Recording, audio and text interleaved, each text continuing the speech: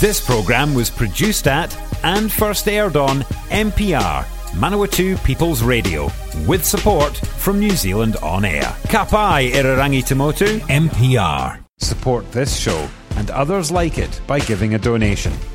For more information, go to www.mpr.nz/donate.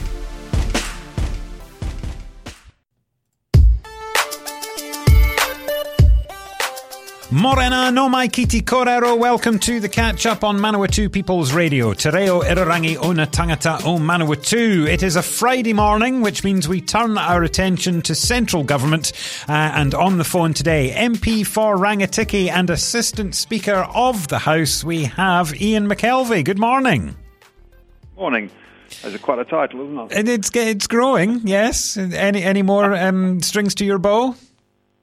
No, not this week. I haven't been in trouble, so I'm in good order. Well, I mean, who's going to put you into trouble now when you're the Assistant Speaker? You've had a few goes at this now. How's that going? Oh, pretty good, I think. Yeah, no, it's an interesting thing to do. I think I've done 7 hours this week, so it's been a lot this week. It'll come and go, no doubt. Oh, well, we spoke to Tangi Utikere, Member of Parliament for Palmerston North, last week, and it got somewhat hijacked for about 5 minutes by just the general praise that Tangi was lumping on you for handling the job so well. He's particularly admirable of your fairness throughout the whole proceedings. Oh, he's kind, isn't he? Well, I suppose I should lay the door open for you to reciprocate by saying some nice things about Tangi. Oh, well, I can certainly say some nice things about him. I've said plenty of nice things about him.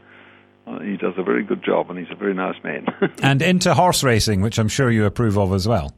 He is, and he also represents the city pretty well down here, and so I think he'll do a good job for Palmerston North. Do you see big things for him? Oh, look, I think it's a funny game, this. You can come in at the right time and everything goes for you. You can come at the wrong time and nothing does. And so, yes, I'm sure, given the right opportunity for it, at the end of the day, you're reliant on your party being in the right place at the right time, and then you've got to be in the right place at the right time. And I'm sure if his party can get to the right place at the right time, he'll certainly be a major part of that. Very good. Let's talk about now. The one story that we also talked to Tangi about last week was the South African family. The husband, the father of the family, is terminally ill and is desperately trying to get residency for his family. I understand this is a case that you're quite closely associated with. It's in your electorate. And I think the point that I made with Tangi, that it seems that in a country like New Zealand, refusing someone residency on the basis of their weight seems a little old school. Oh, absolutely. And I think more particularly so because they'd have welcomed that family to New Zealand. We've let them live and work here. They've been part of our community for some time now, and to suddenly say, well, no, you can't be one of us, having effectively given up your life where you came from to come to New Zealand and be part of our community for quite some time, I think it's very sad. And I think, it's not the only case like this we've had in our region, actually, and I think it's extraordinary, their immigration. I don't think it's so much our settings as the manner in which we treat people. It's just, I find it extraordinary. Well, I mean, that was my point a little, I guess. Does our immigration system need an overhaul, or at least a serious upgrade around how some of these decisions are made? Because no case is black and white, and yet they're being treated like that on a frequent basis. Well, I think we've seen more of it in the last couple of years because of the difficulties of COVID and things like that. But I do think our immigration settings need to be seriously looked at. I think the Immigration Department itself is clearly struggling for resource and probably staff, but then who isn't struggling for staff members in New Zealand at the moment? So it is challenging, but I also think that yes, we need to take a look at ourselves and just see how we do deal with these things. And I think, the much more common thing in recent times, of course, has been families split by COVID for really little reason, because we've let other people into the country. So why we couldn't let those people who had family stuck in New Zealand or stuck overseas back in here, I don't know.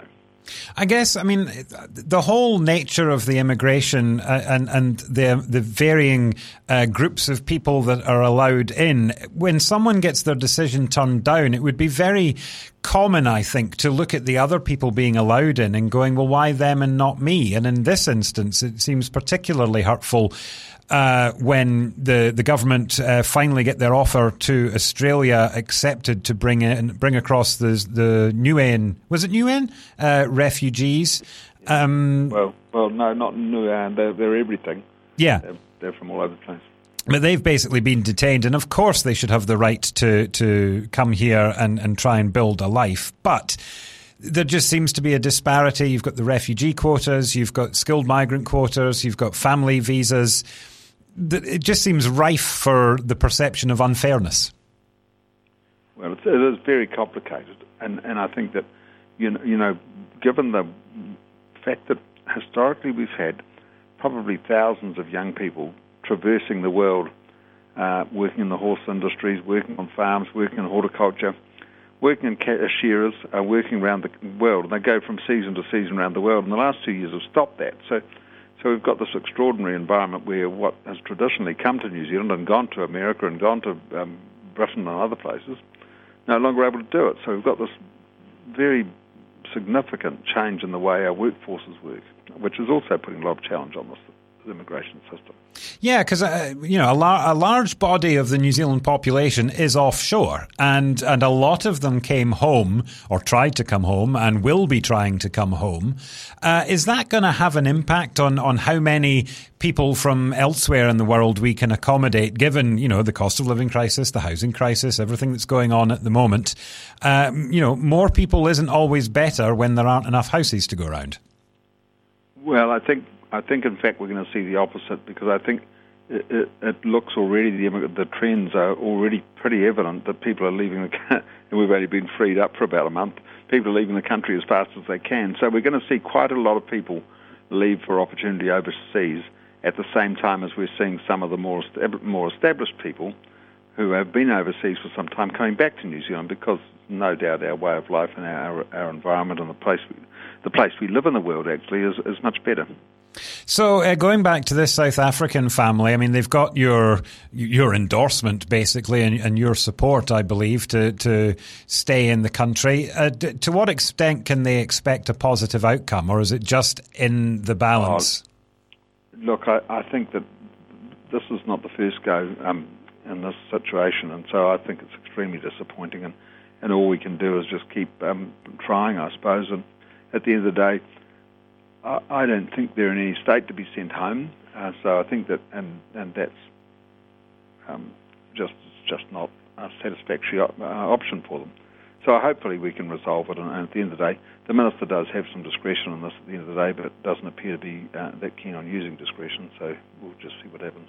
I mean, are there any other options after the Minister, if the Minister of Immigration says no? No, I think that's pretty much it. Once you get to that point, that's pretty much it. But we have seen some cases resolved. I don't know why we have to go to such length to get them resolved, but we have seen some cases resolved and similar sorts of cases to this resolved. So it's possible. We are here. Yes, we are here with MP for Rangitikei, Ian McKelvie. If you'd like to listen to this or previous editions of the Catchup series, head to the website mpr.nz/show/catchup. I know it's a bit soon, but have you had a chance to drive down Transmission Gully yet? No, about very soon. Very soon. So I'm looking forward to it. It's going to be very exciting, and I heard a person on the radio yesterday morning, as I was walking around Wellington, saying that it took half an hour off his trip in from the Kapiti Coast. So, and I believe that. It's pretty amazing. I also heard that there's still a bit of loose seal on the roads, and a couple of windscreens have come off worse off, so it might be worth just taking your time there. Well, the windscreens were better off than the poor old copper who drove his car into the safety metal and buried it. True, yes, very true. But on a more serious note, I mean, this is going to reap dividends for the Rangitikei electorate in Palmerston North, because travel to the capital is going to be so much quicker. Oh, I think it is so much safer as well.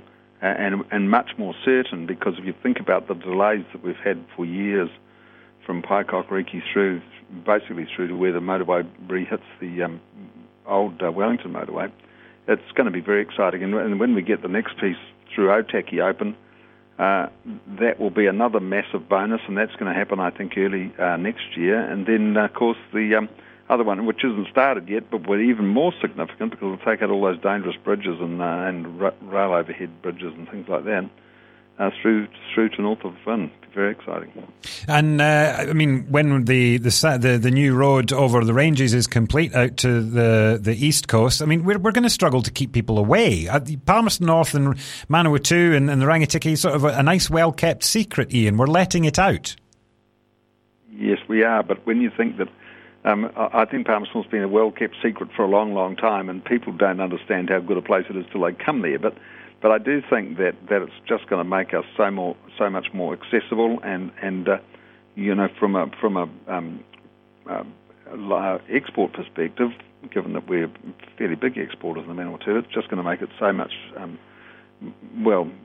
more productive, basically. And you think you can get when this is finished, we'll get 2 logging trucks to Wellington a day. I know that's not the greatest example, but we'll get 2 logging trucks a day to Wellington. Pretty amazing. And with the Kiwi Rail Freight Hub, like you say, exporters and the logistical hub that this area has always been will grow exponentially. That's going to bring jobs and more workers and hopefully a bit of affluence to the area. Are we prepared for this? I mean, there's a lot of infrastructure going in. But not necessarily the sort of the housing and the shops and the expansion that you'd expect for what will be quite an influx in the next few years. Well, I think yes, that's possible. But I think when you look at my part of the world and you look at Martin, Bulls, and Feilding in particular, there's and Rangitikei even. There's quite significant subdivision and house building going on in those places, and there's development going on in Martin like there hasn't been for probably 60 or 70 years. The same in Bulls, probably at least 70 years. So there's a lot of development and a lot of house building going on, and the thing that amazes me, and Wanganui of course comes into this as well, the thing that amazes me is the traffic between Wanganui and Palmerston North. I live very close to the Bulls, and the traffic going east to west at sort of 7 in the morning and 5 or 6 at night is amazing. There's a lot of commuting goes on, so we pull people from all over the province now.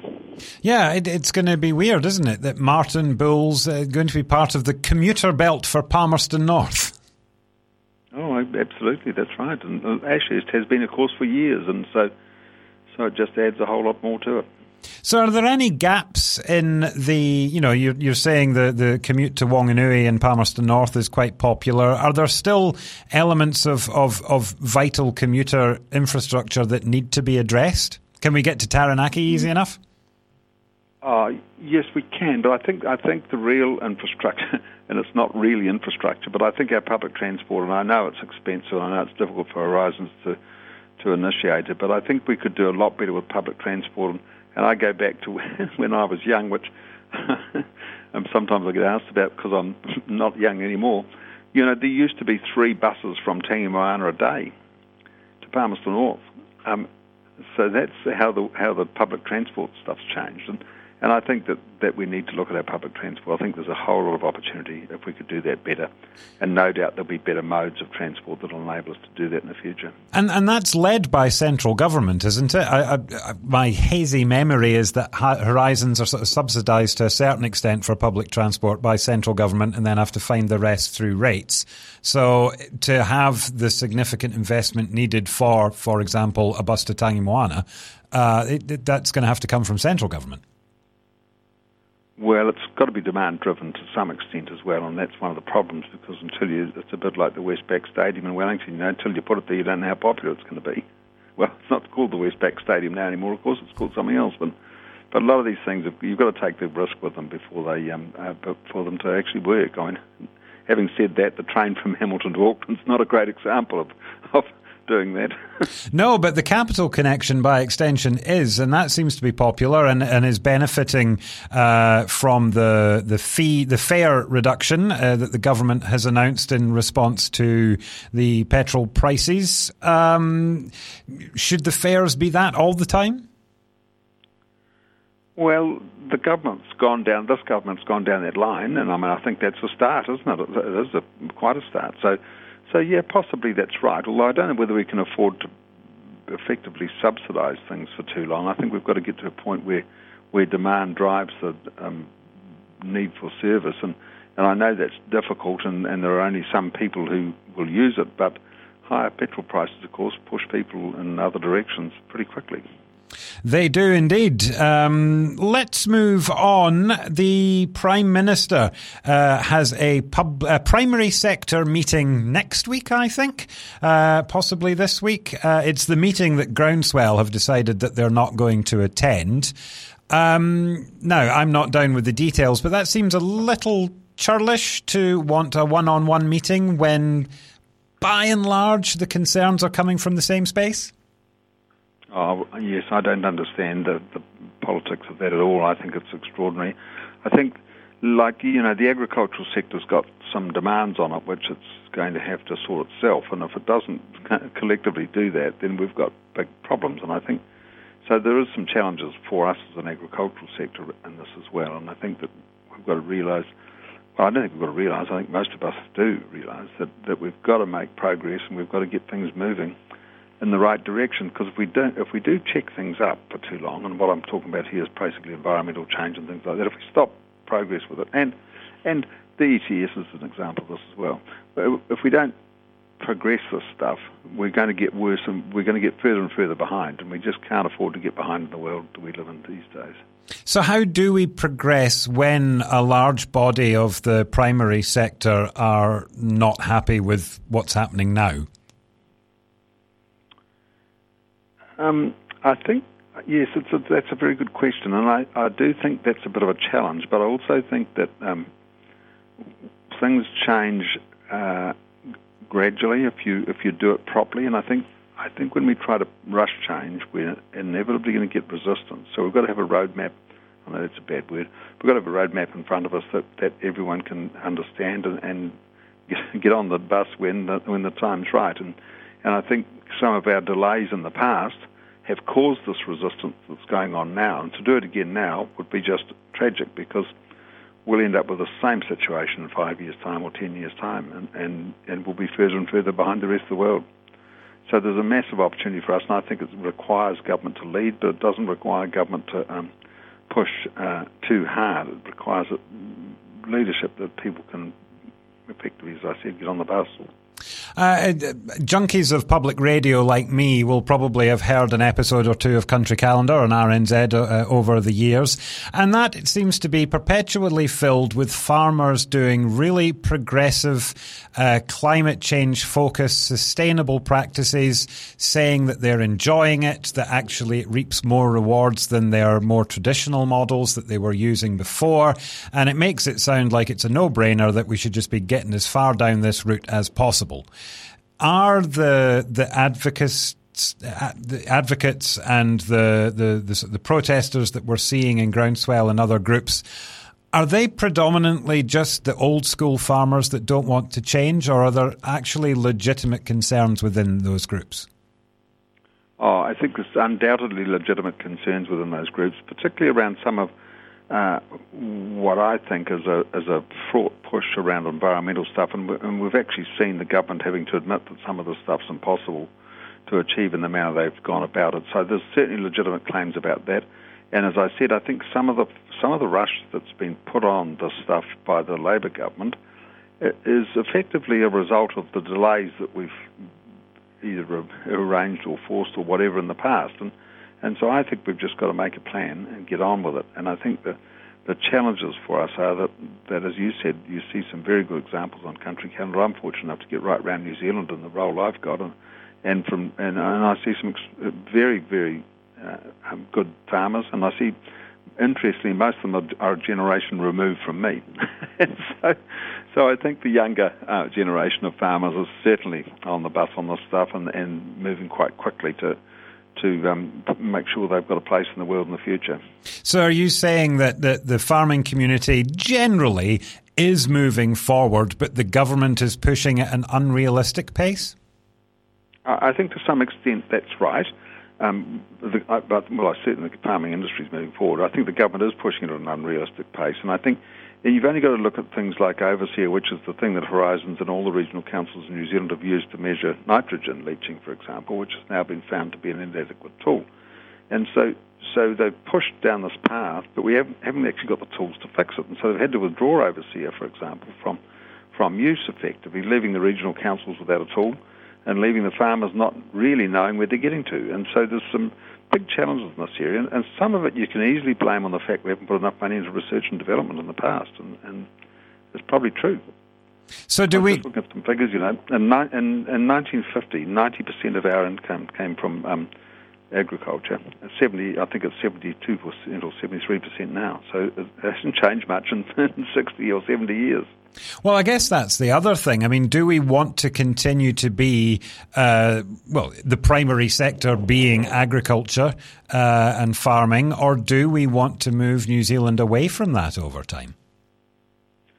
Well, we heard a Prime Minister about 3 or 4 or 5 ago say just that. It didn't work and it won't. And I think the great thing for us is that we've got a climate that's almost unique. We've got an environment that's almost unique. We've got a biosecurity system that's almost unique because we're so far from everywhere else. So we're absolutely ideally positioned to do a lot of what we do. But certainly there's opportunity for us to diversify the economy. And of course we chose tourism as one of those diversity things, and unfortunately for us that's stopped. And the other thing, of course, was education, which has also stopped. So 2 of our biggest alternative forms of income have actually stopped. They'll come back, no doubt. Well, hopefully they will. Come on, 2022, you can do it. Your office is in Feilding. Feilding is arguably one of the biggest townships in Wanganui, possibly, in the Rangitikei. But the big news at the moment in Feilding is the potential magic new way of dealing with landfill waste in the form of a pyrolysis plant. Which I'll be honest, I don't know a great deal about, but I do know the community are very divided on this. Are you allowed an opinion on the matter? Well, I'm certainly having I guess looked at waste disposal and spent a bit of time in my earlier days in public life in Australia looking at it, and also I've looked at what goes on in Europe and Switzerland and places like that where they've got some extraordinary gear they use. I think it's hugely exciting, and I think it's a great opportunity, and I hope the council pushes on with it. I just think that there's very little downside in it, and a massive opportunity for our community.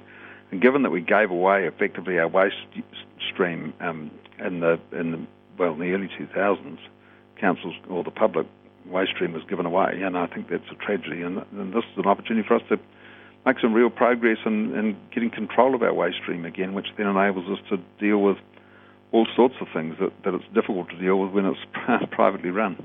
So you're comfortable with the science that's been put forward that says this is basically a magic way to get rid of our waste, because not everyone would share that view. Well, yes. I mean, I've got my own opinion, and that's my opinion, but it's based on having had a fairly good look at some stuff around the world, and so I'm very supportive of it. We spoke to Brent Barrett, the city councillor, Palmerston North city councillor, yesterday, and being, he is a Green Party endorsed candidate, he is very interested in climate and sustainability. I think he has submitted to Horizons, and he was talking to this, saying that, some of their claims are questionable, particularly around the idea of using the plant to dispose of plastics to draw the oils out of those, and then they're talking about creating diesels and fuels to then, go back into vehicles and the like, creating more emissions. That seems to be a pretty valid point, doesn't it? It's not emission free. Well, yes, but I mean, I think that I think it's going to be very difficult for us to ever get to the situation where you see all the stuff's around net, the emission stuff's all net. It's not zero, and so that's an argument that's going to go on for some years. But I just can't see this happening. You can easily argue that we're spending millions or billions of dollars on importing coal to charge up our electric cars. I mean, how mad's that? There was one other point that Brent made that I thought was a fairly good one, in that the presentation from Bioplant with regards to a pyrolysis plant outlined the science and the statistics that had come from experiments and the like. But these people have been running pyrolysis plants for, I think, almost a decade in some countries, and yet provided no sort of statistics or evidence from those real-life plants to back up what they were saying. And Brent's point was that surely, if these plants are as successful as you say they are on paper, you would be shouting that from the rooftops, and yet they're not doing that. Does that not create a little bit of unease with you? No, because I'm not familiar with that part of the process, but I've certainly seen the results of some of these plants around the world, and I think they can certainly provide that information. I'm not sure why it's at the state it is now, but I'm sure they can provide that information.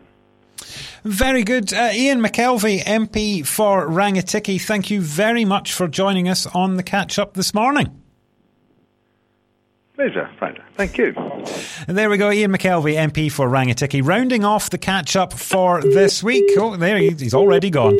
Coming up next week, let's have a look at the diary and see what we've got coming. Monday, we may or may not have someone on Monday. We'll have to see how we go. On Tuesday, hopefully we'll be speaking to a representative of Horizons Regional Council.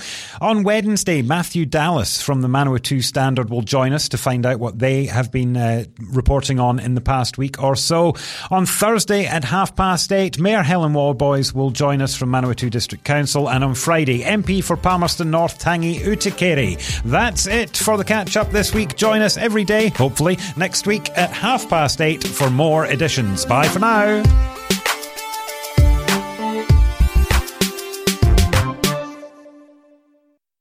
If you're a fan of NPR, listening to our podcasts and live stream has never been easier.